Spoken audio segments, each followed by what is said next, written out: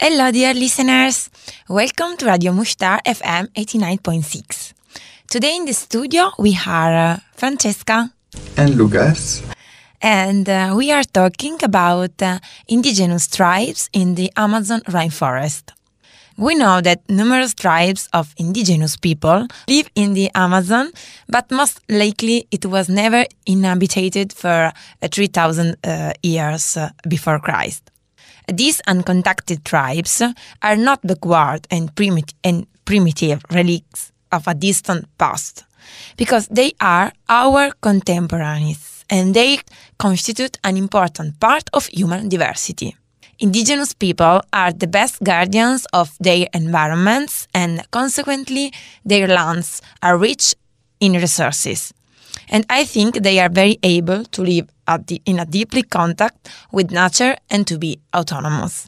But today, the Amazonian tribes retain many of their centuries-old traditions and customs, but their habitats is seriously threatened by deforestation and land use. Honestly, I think that these populations can teach us that even today it's possible to live in a very different way from the Western one. And this population lives for the day and don't know the notion of time or of accumulating wealth, no? And goods circulate from one tribe to another, as the demonstration of power lies in the ability to offer. So maybe we can learn more and more about this. What do you think, Lucas? Yeah, I agree with what you said because, first of all, it's true that they live like us thousands of years ago. So we are not living anymore in this way because we evolved. But in a way, I think maybe we forget how to be really in contact with nature and how to realize what have importance or not. Because they live, like say, day to day, they construct houses, they collect food, and that's all. They don't have any superficial thoughts, I think, about that we can have us. So maybe when they are not attacked or, I don't know, by our kind of people, they are maybe happier than we are in general. So, yeah. Yes, and for example, the pandemic was and is still now a challenge for civilization population, and it shown us that we are not so able to manage our everyday life and the situation. Okay, but I find out more about these tribes because the tribes of indigenous population in Amazon are very numerous. And some of these are the Tupi, were one of the most important indigenous people of Brazil.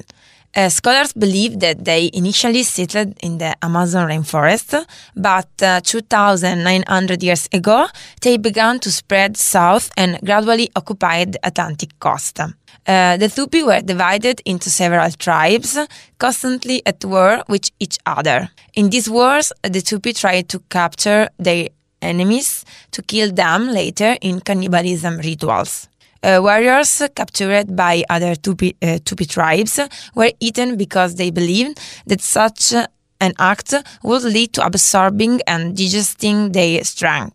Therefore, in fear of absorbing weakness, they chose to sacrifice only warriors known to be strong and courageous. For Tupi warriors, even when captive, it was a great honor to die valiantly in battle or die in the festivities leading up to their sacrifice. The Tupi have also been documented to eat the remains of dead relatives as a form of their honor. The phenomenon of cannibalism rituals among the Tupi and other tribes of Brazil has steadily declined after European contact and religious intervention. When Cabeza de Vaca, Spanish conquistador, arrived in Santa Catarina in 1541, for example, he attempted to ban the practices of cannibalism in the name of the King of Spain. Very distant from us. And then we have the Terena, an indigenous people of Brazil. Their traditional language is Terena. They live in the states of Mato Grosso, Mato Grosso do Sul and São Paulo. The total population is around 16,000. Then we have the Karaia, also known as the Aini, are an indigenous tribe for the Brazilian Amazon. They live in an area of 180 miles long in central Brazil, in Goiás, Mato Grosso, Pará, and in the provinces of Tocantins. They currently reside in 29 villages in the Araguaia River Valley, near the lakes and tributaries of the Araguaia and Javé rivers. At the beginning of the 20th century, there were approximately 55,000 Karaia. In 1999, they dropped to 2,500, 3,000 individuals. And then we have the Yequana, are a tribe of the tropical rainforest that speaks the Caribbean and that lives on the rivers Caura and Orinoco in the regions of Venezuela, in the states of Bolivar and Amazonas. In Brazil, they live in the northeast of the state of Roraima. In Venezuela, the Yequana live together with their former enemies, the Sanuma, subgroup of the Yanomami. They live in common houses called Atta or Ette. They have a circular structure with a cone-shaped roof made of palm leaves. Buildings an act is considered a spiritual activity in which the group reproduces the great cosmic house of the Creator. So they are so spiritual, no? Yeah, and I'm learning that a lot of things that they are doing in general have a signification, even when you were saying that they eat the other people. It's all not just like this, it has a signification because they think they absorb the strength of their enemies or to honor their friends, for example. So all have signification, so yeah, it's good. And then we have the Arawaks, are a group of indigenous people of South America and historically the Caribbean. In particular, the term Arawak is attributed to the Locono tribes of South America and the Taino tribes, who historically lived in the Greater Antilles and in the north of the Lesser Antilles in the Caribbean Sea, who spoke the Arawakan language. Okay, the Taino have become extinct since the 16th century, although many people in the Caribbean have Taino ancestry. There are around 10,000 Locono who live mostly in the coastal areas of Venezuela, Guyana, Suriname, and French Guiana, and many other Locono descendants through the region. Unlike many indigenous groups in South America, the Locono population is growing. The Hawa or Guaya are an endangered group of Indians living in the eastern part of the Amazon rainforest of Brazil. There are about 350 members and 100 of them have no contact with the outside world. Their language is part of the Tupi-Guarani family. They originally lived in settlements but adopted a nomadic lifestyle around 1,800 to escape the incursion by Europeans. During the 19th century, they were increasingly under attack from settlers who cleared most of the forest from their land. From the mid-1980s onwards, some Awa have moved to established settlements, but for the most part they have been able to maintain their traditional way of life, in which they live entirely in their forest, in nomadic groups of a few dozen of people, with little or no contact with the outside world. And finally, there are white Indians. The first sightings and encounters in the Amazon rainforest with the mysterious white-skinned natives occurred in the 16th century by Spanish missionaries. These encounters inspired Percy Fawcett's journey into the unexplored jungle of the Amazon region of Mato Grosso. Various theories have been proposed since the early 20th century regarding documented sightings or encounters. Among the white Amazon Indians, there are the Paracana, who live in Brazil, and the Axé, called Guayaki, by the local tribes who live in Paraguay. And so these are some of the numerous tribes who live in the Amazon rainforest. But what are the interactions between these different groups? We know that each linguistic group tends to share some characteristics relating to the typology of the territory they occupy, the mode of production, and the type of cultural materialism. For example, virtually all ethnic groups of the Arawak, Caribbean, and Tupi families occupy areas of tropical rainforests, use agriculture extensively, and build canoes, hammocks, and pottery. On the other hand, the Ye ethnic groups usually live in the grasslands, have little agriculture, and don't build canoes, hammocks, or pottery. However, they have a more complex social organization.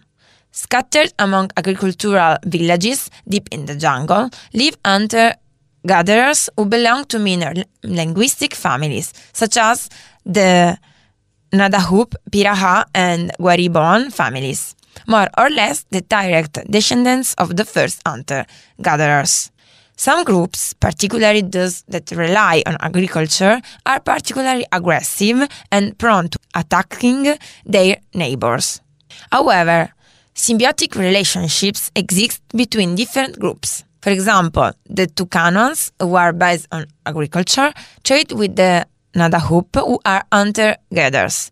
The latter provide animal meat from the forest and poison obtained from fish, and in return they receive tapioca, flour from the Tucanon plantations, as well as pottery. Thus, the Nadahup are considered inferior by the Tucanos and are not considered in inter-ethnic marriage as the Tucanos do with other ethnic groups. So, in many cases, they can collaborate together, no, and exchange products or food, but they know that there are differences, no, between groups. Yeah, I saw that a lot of different tribes know their surroundings, so they know that it exists other tribes near them. Also, a lot of them know that it exists like our world, if we can say that. Even if they don't have contact, sometimes they show some signs that it exists something else, so they know, but they don't want any contact sometimes. So it depends. So do you think they don't need each other? It depends on people, I think, because I also saw some fact about some tribes or some people who are living almost alone in the jungle during a lot of times. So maybe when they realize that there are some other people and that their lifestyle can be better, okay, they realize that it's good to do that. But maybe they can also think that they are good alone and they don't need the others. I don't know.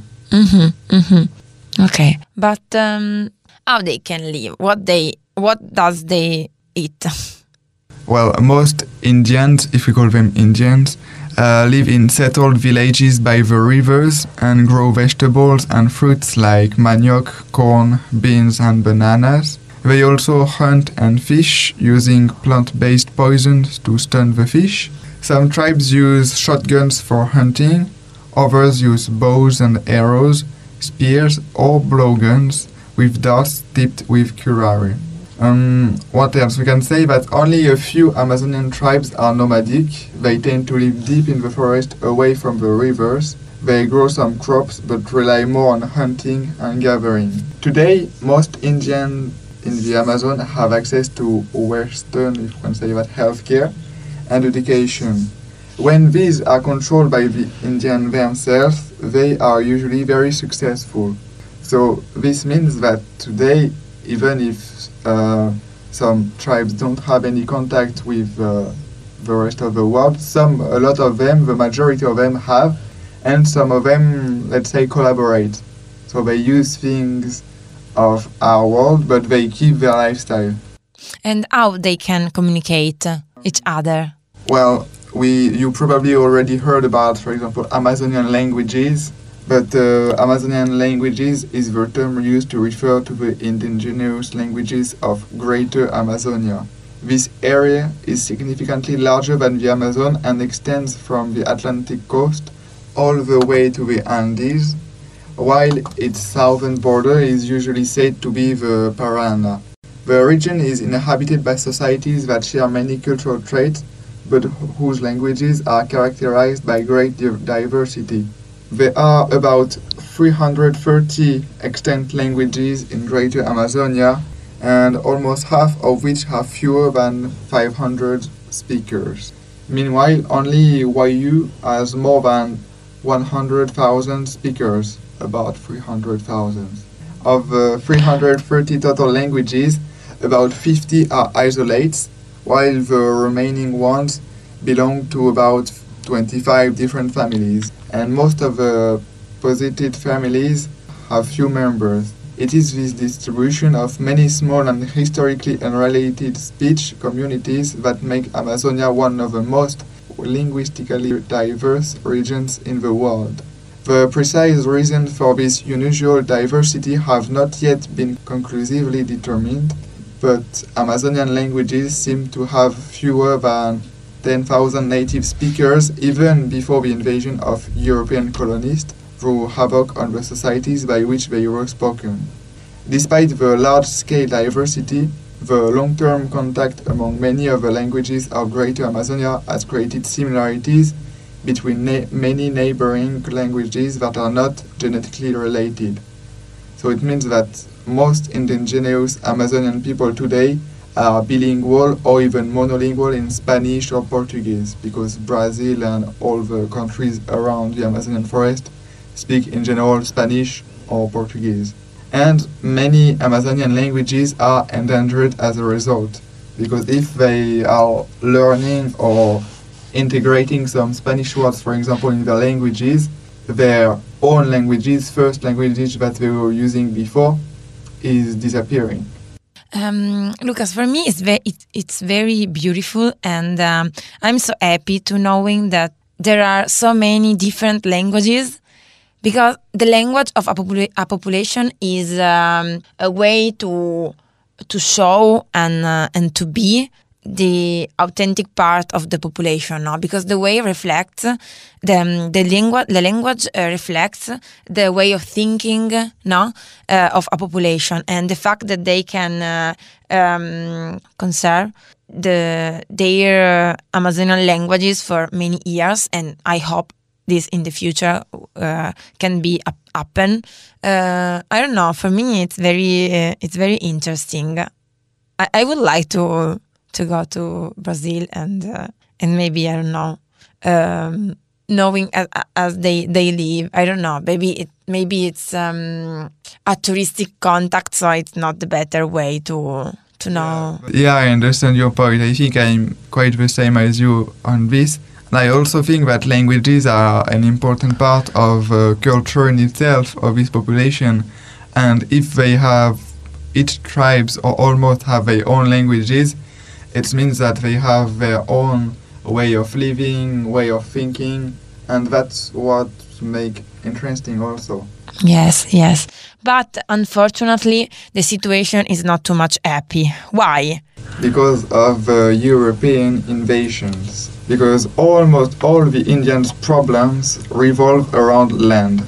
Outsiders, it means us, because we are outsiders, either want their land or something on or underneath it. The key threats are a massive boom in oil and gas exploration, rampant illegal logging, and the rapid spread of ranching and farming. Time and time again, contacts have resulted in disaster for Brazil's uncontacted tribes. These very isolated peoples have not built up immunity to diseases common elsewhere, which is why they are so vulnerable.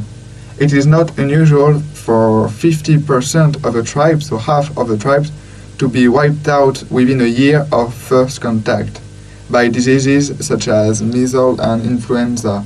The Métis population, for example, fell by half following contact, when both young and old, including most of the shamans, died from introduced diseases. So I think that's not the first problem when we think about the Amazon tribes.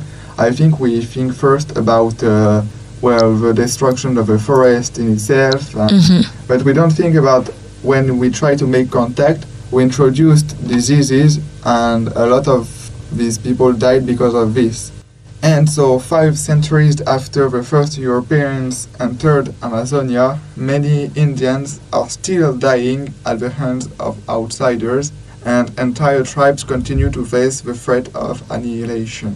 So there are tribes all over the world who have decided to remain isolated from national society or even from other indigenous people. And in another recent example of their sheer isolation, the last surviving member of one tribe in Amazonia was filmed after more than 2 decades of living completely alone in the jungle. He is the only survivor of an uncontacted tribe whose 6 other members were killed by land grabbers and farmers. I think it's a sort of social experiment. I don't know. Yeah, but maybe also he didn't know that some other people exist, or because if, for example, farmers, like we said, from our world, I said our world every time, but you understand what I mean, killed the other people of his family or tribe, he maybe didn't want any contact. But so he lived during 2 decades, 20 years alone in the jungle. Wow. Yeah. But that does not mean that these tribes remain undiscovered or unchanged.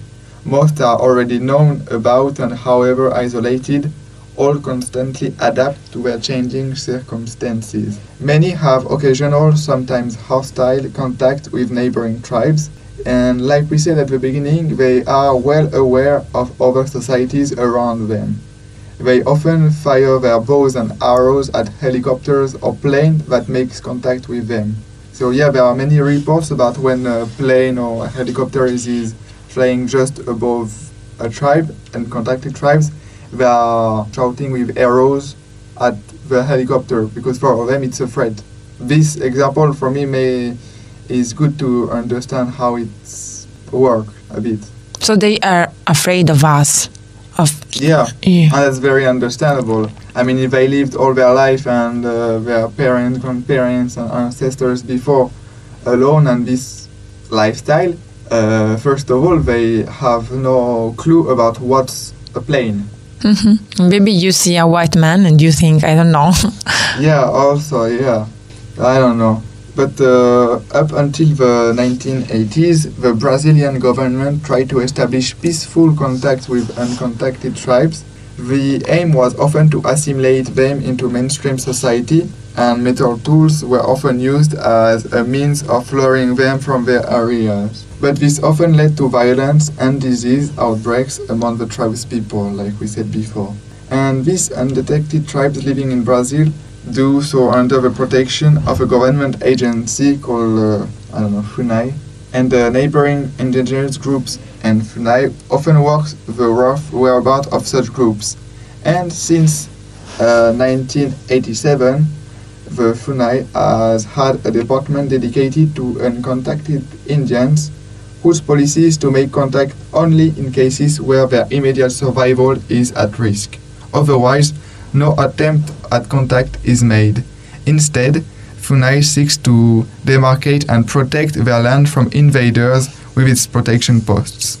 So, from these years, it changes. At the beginning, it was to make contact with these people, and then it was to, block the contact from other people of the outside to come inside. They want to let them alone, and that's better, I think. So, we can say that uncontacted people must have a right to decide whether to live in isolation or not. But in order to exercise this right, they need time and space to do so. They will only survive if their land, which they have a right to under international and national law, is protected. They should be allowed to live in peace, free from fear or extermination and disastrous contact. contact should only happen when our isolated people decide that they are ready for it. But unfortunately, civilization population are not allowing this for pollution, for climate change, for different kind of problems. But I think among these, the main popular problem in the Amazon rainforest is deforestation.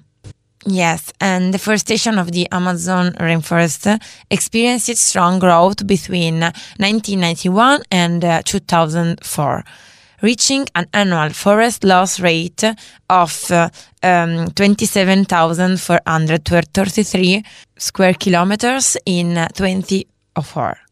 Although the deforestation rate has slowed since 2004, with reaccelerations in 2008 and 2013, the remaining forest area continues to decline. The Amazon rainforest accounts for more than half of the planet's remaining rainforest and is the largest and most biodiverse stretch of tropical rainforest in the world.